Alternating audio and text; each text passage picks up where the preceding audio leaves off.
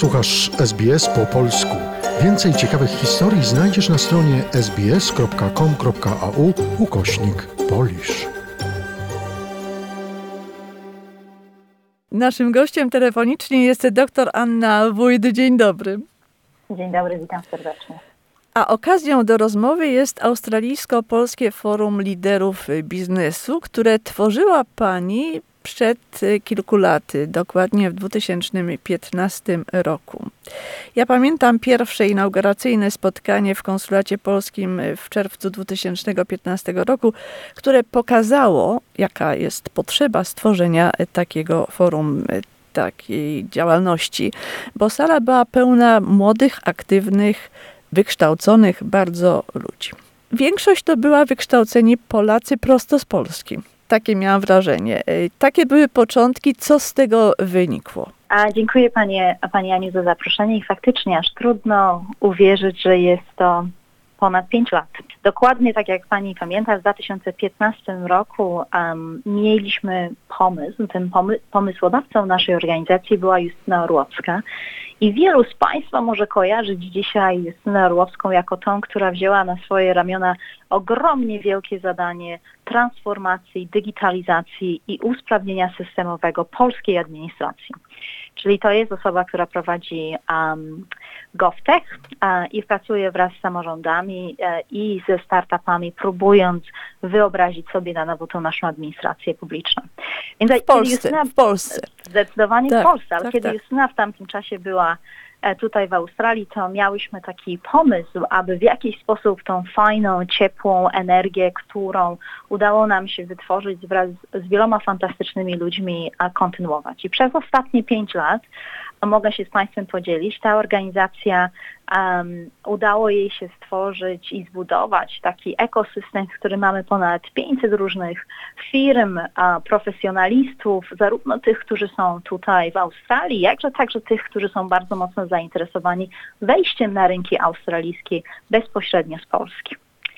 A w 2020 roku podpisaliśmy strategiczną umowę wraz z PAIH-em, czyli Polską Agencją Inwestycji i Handlu, i staliśmy się jej jednym z głównych partnerów tutaj w Australii, tak aby budować i wspierać zarówno polskie inwestycje w Australii, wspierać naszych nowych inwestorów, którzy pragną tu wejść na ten rynek, jak również wspierać australijskie firmy, które chcą inwestować z powrotem w Europie.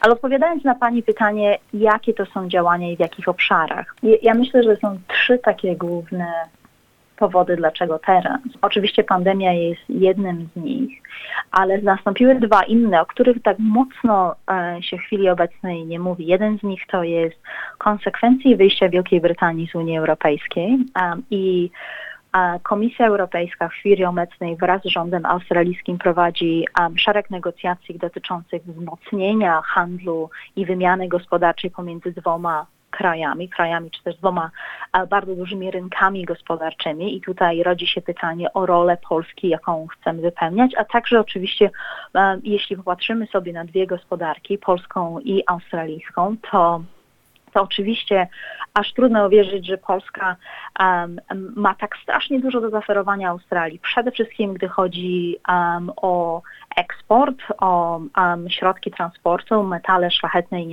i nieszlachetne, ale także bardzo dużo innowacji technologicznych, ale także idących w stronę innowacji technologicznych i przemysłowych.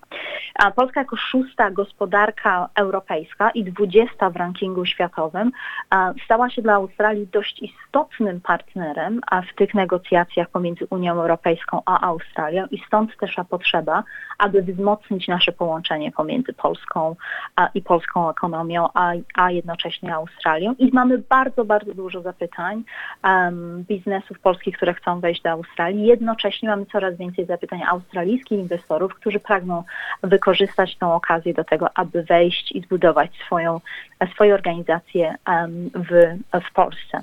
Wymieniła Pani wyjście Wielkiej Brytanii, o którym już ze względu na COVID część osób zapomniała, ale to przecież cały czas istnieje.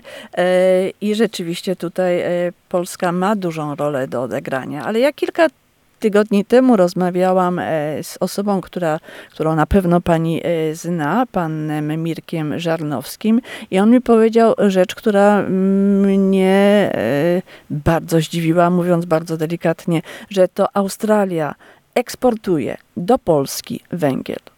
No to ja może przytoczę sobie kilka danych, które mogą nam pomóc w tej dyskusji. I oczywiście moją rolą nie jest bycie ekspertem dotyczącym wymiany ekonomicznej pomiędzy Polską a Australią, więc nie chciałabym się w tym materii wypowiadać. Natomiast jeśli popatrzymy sobie, wartość eksportu Polski wynosi około 1 miliarda australijskich dolarów. Z kolei wartość eksportu Australii do Polski to jest jakieś 900 milionów australijskich dolarów. Australia zajmuje 41 miejsce na liście największych partnerów handlowych dla Polski. Z kolei Polska zajmuje 35 miejsce na liście najważniejszych partnerów handlowych dla Australii. So, jeśli możemy na to popatrzeć, w chwili obecnej mamy sytuację, kiedy oba kraje nie traktują albo jeszcze nie priorytetyzują tej współpracy. Stąd potrzeba organizacji takich jak naszych i działań wspierających w ramach Unii Europejskiej, aby móc ułatwić tą ekonomiczną wymianę pomiędzy oba krajami. Ale ja bardzo chciałabym wrócić do oczywiście oryginalnego pytania, które pani zadała, jaka jest rola nasza tutaj w Australii. Tak, to prawda. Jaka jest wasza rola w Australii? Was, młodych, bardzo przedsiębiorczych, bardzo wykształconych, na znakomitych stanowiskach. Pani jest po doktoracie, pracuje pani na kierowniczym wysokim stanowisku w firmie konsultingowej, tak rozumiem. Poświęcacie państwo czas na sprawę społeczną, no bo to jest, podejrzewam, mocno społeczna działalność, budowa polsko-australijskich kontaktów. Jak najbardziej. Jest to 100% wolontariat dla nas. Ja myślę, że są dwa główne powody dlaczego. Pierwszy i najważniejszy to, wracając z naszych korzeni w 2015 roku, to próba zbudowania ekosystemu.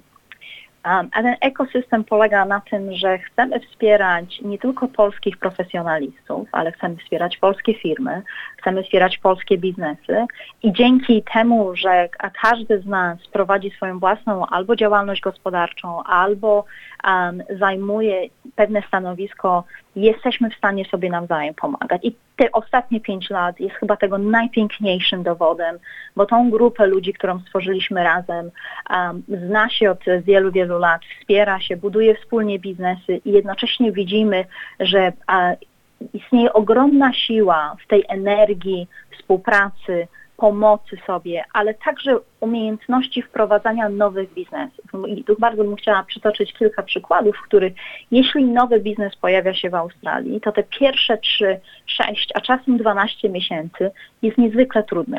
Australia jest dosyć trudnym i dziwnym krajem, gdzie biznes przede wszystkim buduje się na podstawie relacji.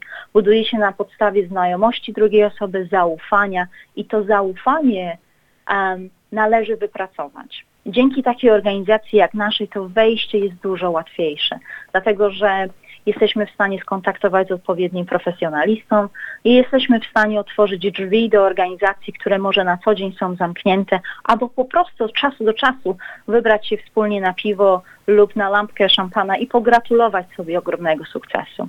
To są takie drobne, mogłoby się wydawać zadania i rzeczy, a jednocześnie tak niezwykle istotne, aby każdy z nas czuł się w Australii jak w domu. Jak pani ma na to wszystko czas? Jak pani znajduje na to wszystko czas, będąc w końcu jednym z dyrektorów dużej bardzo firmy? I jeszcze zdaje się, to wyczytałam na pani profilu w LinkedIn, jest pani nauczycielem jogi. To chyba pomaga. To chyba pomaga. Joga zdecydowanie pomaga. Polecam każdemu z Państwa w każdej okazji i w każdej formie. Jaki to rodzaj jogi? Asztanga? To jest zdecydowanie asztanga, tak. A więc dla tych Państwa, którzy znają się na jodze, asztanga jest dosyć specyficznym typem jogi, wymagającym bardzo dużego poświęcenia. Przyznaję się bez bicia, że nie zawsze mi się udaje dochować do typu, jaki jest wymagany, ale każdego dnia sprawia mi ogromnie dużo radości. Natomiast bardzo, bardzo piękne pytanie. Jak to wszystko jest możliwe? To wszystko jest możliwe, dlatego że Mamy ogromnie fenomenalny zespół, z którego jestem dumna, każda z tych osób jest niezwykle utalentowana. Jeśli mogę, to chciałabym przynajmniej przedstawić kilka osób. Bardzo proszę. O to chciałam nawet poprosić. To nie jestem tylko ja, wbrew pozorom.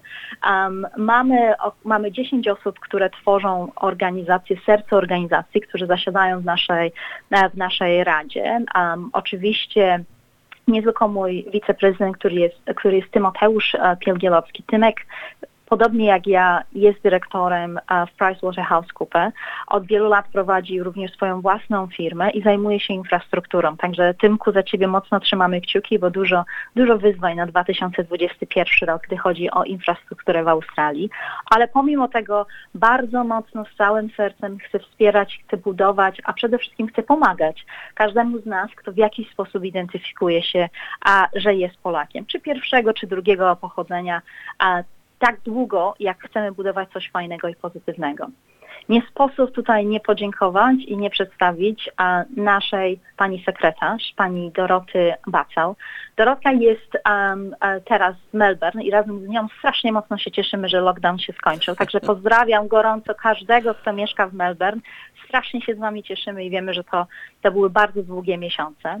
Dorotka skończyła doktorat i jednocześnie jest jednym z fantastycznych naukowców, którzy budują tak naprawdę badania naukowe w Australii. To jest jeden z tych obszarów, który pragniemy w następnych latach bardzo mocno otworzyć, a wspierać naszych naukowców, a pomagać im również łączyć się z uniwersytetami polskimi, bo wiemy, że przyszłość Australii to nie tylko biznes, ale to jest także nauka, inwestycja w badania. Naszym skarbnikiem jest Tomasz Muryło, gdzie pewnie wielu Państwa zna. Tomek od wielu lat prowadzi swoją własną firmę księgową tutaj w Sydney, jak również w kilku innych miastach w New South Wales i poświęca swój czas, aby nas prowadzić, wspierać. Czasem nam oczywiście daje dobre rady, w jaki sposób powinniśmy prowadzić organizację i to przede wszystkim fenomenalne wsparcie dla nas, móc mieć kogoś takiego w zespole. Ale to także Dominik Zielce. Dominik jest dyrektorem do spraw kontaktów i wielu z Państwa pewnie otrzymało od Dominika zaproszenie na nasze ostatnie spotkanie. Dominik przez wiele lat pracował i mieszkał w Wielkiej Brytanii. Od kilku lat mieszka tu w Australii i nie tylko prowadzi swój własny biznes, ale także bardzo, bardzo mocno nas wspiera. To także Filip Link. Filip jest jedną z tych osób, które poznaliśmy w 2015 roku, Pani Aniu. To była jedna z tych osób, która jako pierwsza nam zaufała i od tylu lat jest zawsze z nami, a od kilku miesięcy zajmuje się naszymi partnerstwami, naszymi doradztwami, ale także wspiera nas w budowaniu naszych chapterów. Mamy 2 pierwsze oddziały poza granicami Sydney. Jedno jest w Perth i z ogromnym uśmiechem i ukłonem dziękujemy Peterowi Kasprzakowi, który wziął na siebie to zadanie, a drugie mamy w Melbourne, gdzie Ewa Hussain, niezwykle zajęta osoba. Nasz dobry duch od wielu lat wzięła na siebie ogromne zadanie, aby prowadzić ten oddział w Wiktorii i w Melbourne. Także nie tylko w Sydney, patrzymy na również... I nie tylko Pani. I zdecydowanie nie tylko ja. Ja jeszcze pozwolę sobie ostatnią osobę wymienić, bez której pewnie byśmy nie funkcjonowali w takiej wersji, jakiej funkcjonujemy, bo oczywiście nasze działania to przede wszystkim również działania marketingowe, działania eventowe, działania organizujące wiele wydarzeń w różnej formie i to jest oczywiście nasza pani dyrektor do spraw marketingu i wydarzeń, Aga Szcześniak. Aga przez wiele lat mieszkała w Japonii, zajmowała się Azją, a 2 lata temu podjęła decyzję, że jednak chciałaby przenieść się i żyć w Australii. Jesteśmy niezwykle wdzięczni, że wybrała ten kraj i że wybrała nas, aby dzielić się swoim czasem. Więc jak tylko mogę powiedzieć, to jest zespół, który na co dzień z nami pracuje. Oprócz tego mamy fenomenalnych doradców. Tych doradców jest teraz 5, zarówno z Parlamentu Australijskiego, jak i z badań naukowych, ale również mamy ogromne wsparcie ze strony i ambasady polskiej, i konsulatu, jak również oczywiście, jak wspomniałam, PAIH-u, tak aby móc wspierać nas i żebyśmy my mogli wspierać Państwa. Pozostaje mi tylko podziękować i życzyć powodzenia. Dziękuję serdecznie. Dziękuję bardzo. Moim i Państwa gościem była dr Anna Wójt, prezes Australijsko-Polskiego Forum Liderów Biznesu. Polub nas na Facebooku, udostępnij innym, skomentuj, bądź z nami na polskim Facebooku SBS.